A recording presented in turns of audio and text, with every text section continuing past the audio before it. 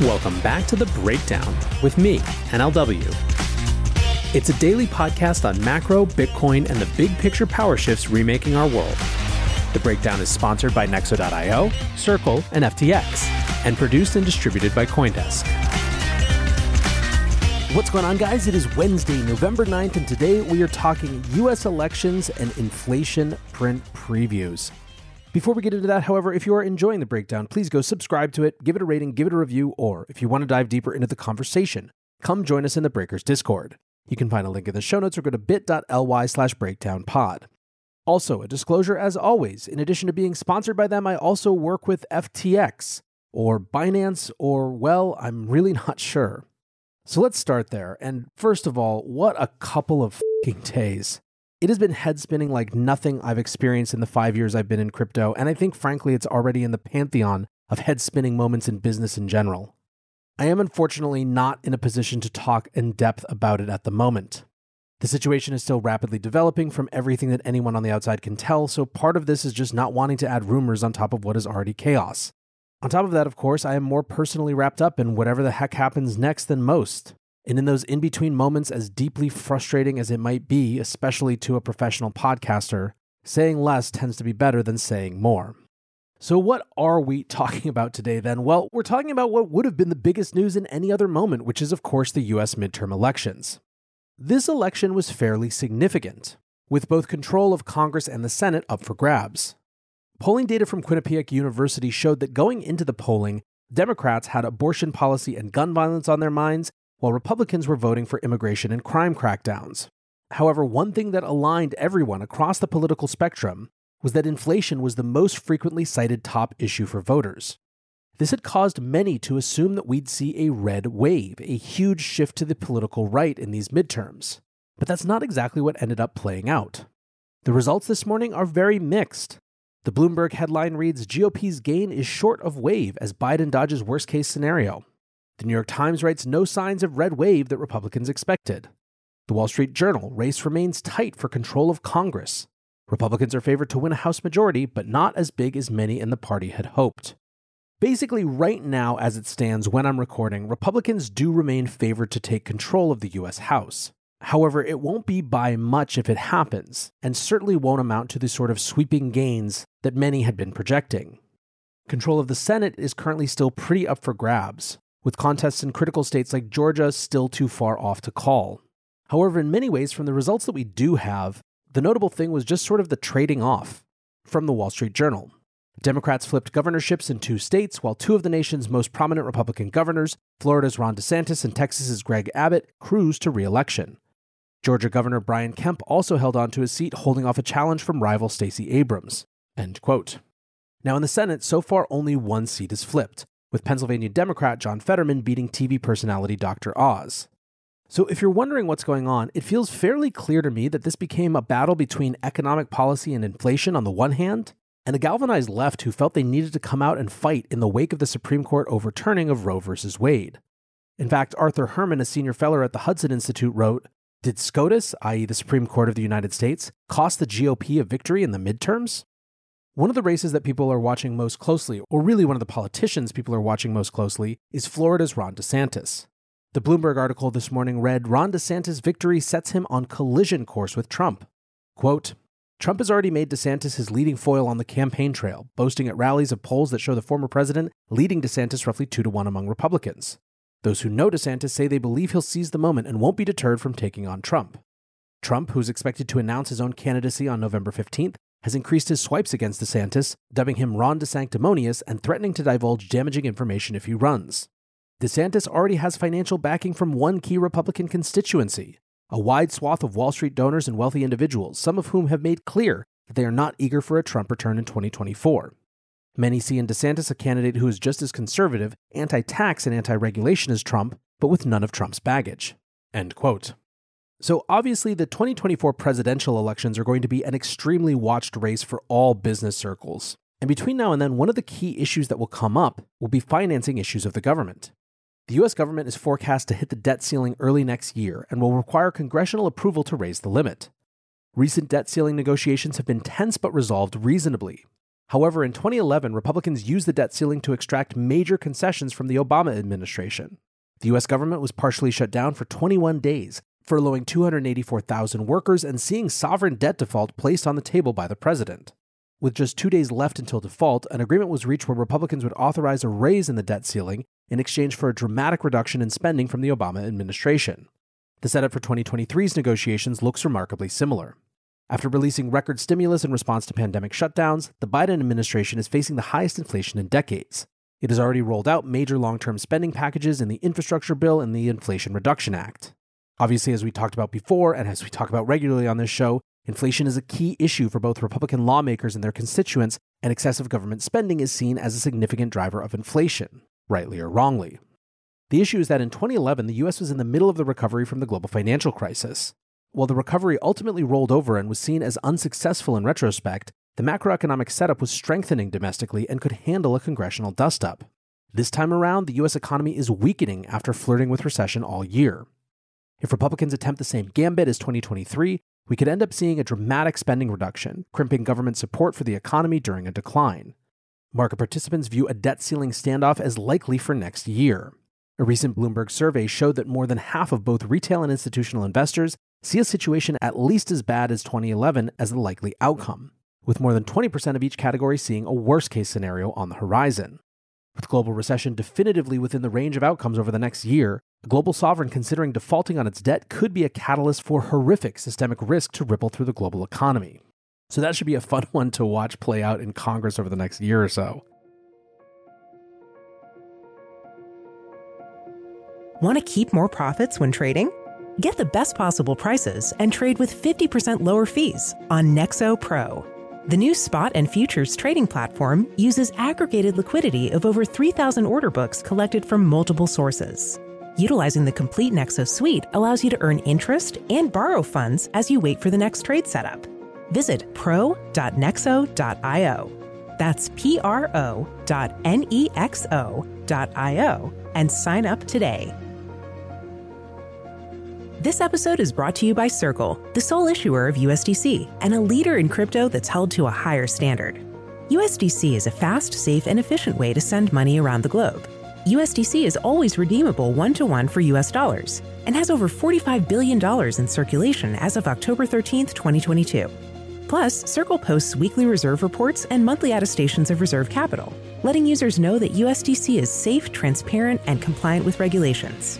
Just go to circle.com/transparency to see why USDC is a trusted stablecoin. The breakdown is sponsored by FTX US. FTX US is the safe, regulated way to buy and sell Bitcoin and other digital assets, with up to 85% lower fees than competitors. There are no fixed minimum fees, no ACH transaction fees, and no withdrawal fees. One of the largest exchanges in the US, FTX US is also the only leading exchange that supports both Ethereum and Solana NFTs. When you trade NFTs on FTX, you pay no gas fees. Download the FTX app today and use referral code BREAKDOWN to support the show.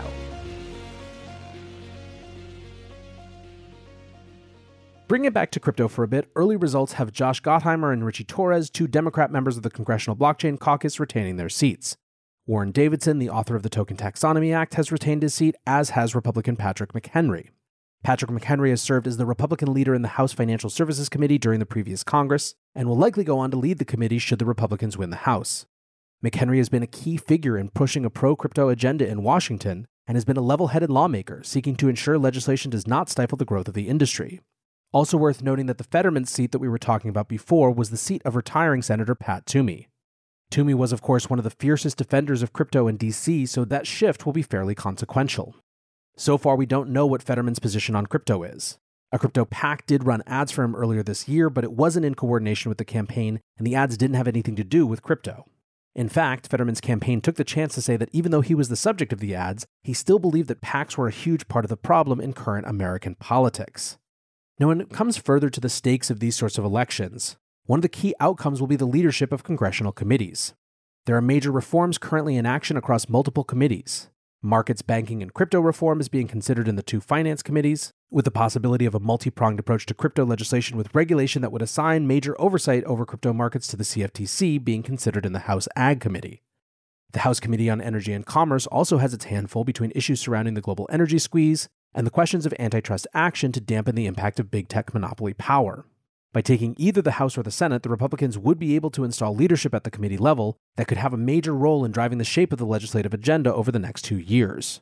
For crypto, control over the committees will be key in forming forthcoming legislation on stablecoins, market structure, and possibly even establishing a comprehensive regulatory framework.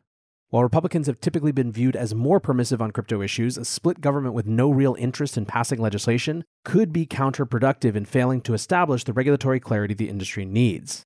Although then again, that also seems to potentially have changed this week.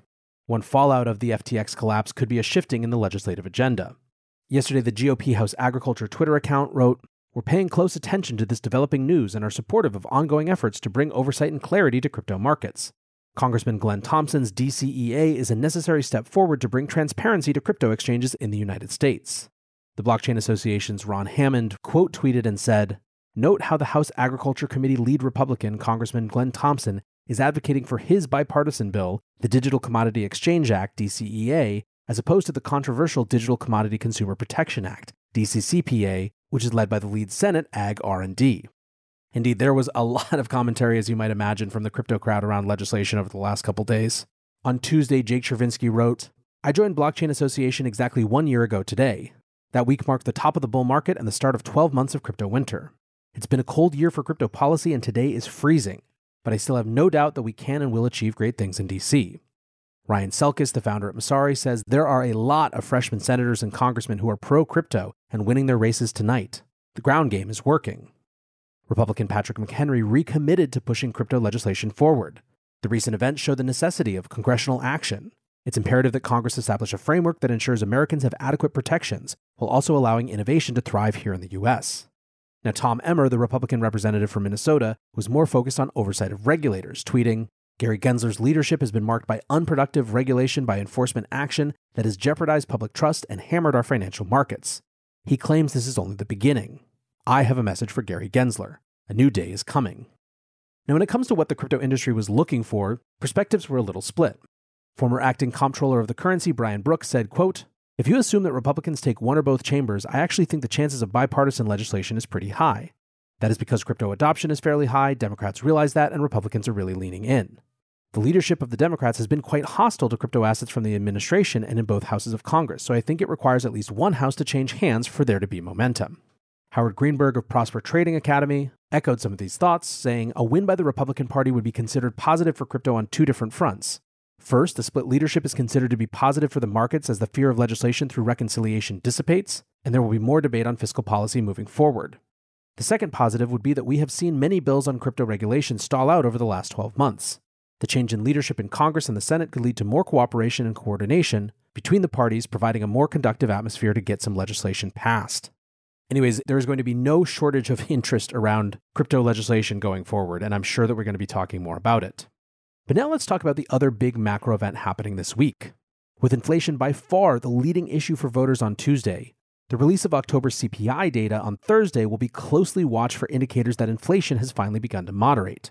On that front, September's data was less than ideal, accelerating to 8.2% and exceeding expectations which called for a continued slowdown. This indicated to the Federal Reserve that it needed to do more to bring inflation under control. Indications at this moment look good to some for a minor reduction in inflation. Economist estimates are forecasting an average of 8% headline inflation, while core CPI, which removes food and energy inflation, is forecast to remain steady at 6.6%. One of the big reasons inflation could begin to moderate from here is the way inflation is measured. October last year was a particularly high inflation month, and month-on-month inflation remained elevated for the next 9 months before falling to zero in July. While this wouldn't necessarily mean a decrease in the prices that are squeezing Americans, it would mean that annualized inflation will begin to show a fall-off as prices stabilize at elevated levels.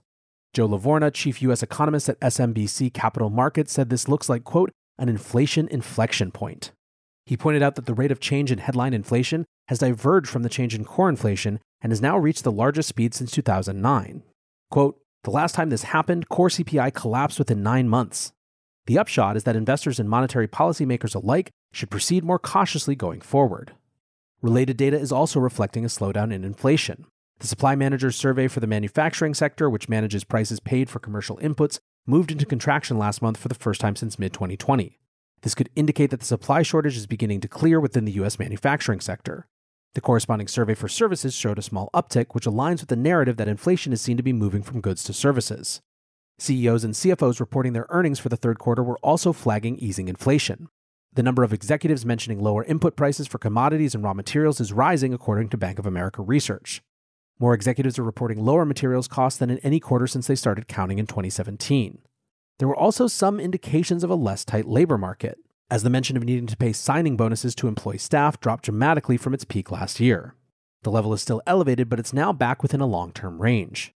JP Morgan analysts are ready to call the top for inflation. Quote, "The disinflation phase has already begun. Bond yields are likely in the process of peaking out. Inflation prints will be meaningfully lower in 3 to 6 months' time. Our economists project U.S. core CPI at 5.3% year-over-year rate in Q1 versus 6.6% currently." Now, of course, other analysts are breaking with consensus and forecasting a hotter-than-expected CPI reading. The 8% consensus is partly based on the Cleveland Fed's real-time CPI estimate, which is currently sitting a little under 8.1%. Michael Kramer, the founder of Mott Capital Management, noted, quote, "CPI has come in at or hotter than the Cleveland Fed estimates 16 of the last 19 times. Analyst estimates seem too low." Others are pointing out sectors that can contribute to higher inflation moving forward. While rents are beginning to fall in major cities, the rent inflation component is smoothed out over a long period of time, so it will still feed in as higher core inflation until the middle of next year. Javier Blas, an energy and commodities columnist at Bloomberg, also noted that the price of diesel fuel had recently spiked. So the short answer is we just don't know.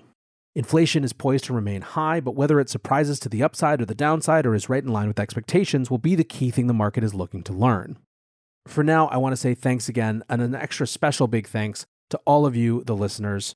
I've appreciated all of your reaching out and asking if this affects the breakdown in any way, and the short answer is no. You can still expect the show just the way that it has been, every day. So with that, you know what I say next. Until tomorrow, be safe and take care of each other. Peace.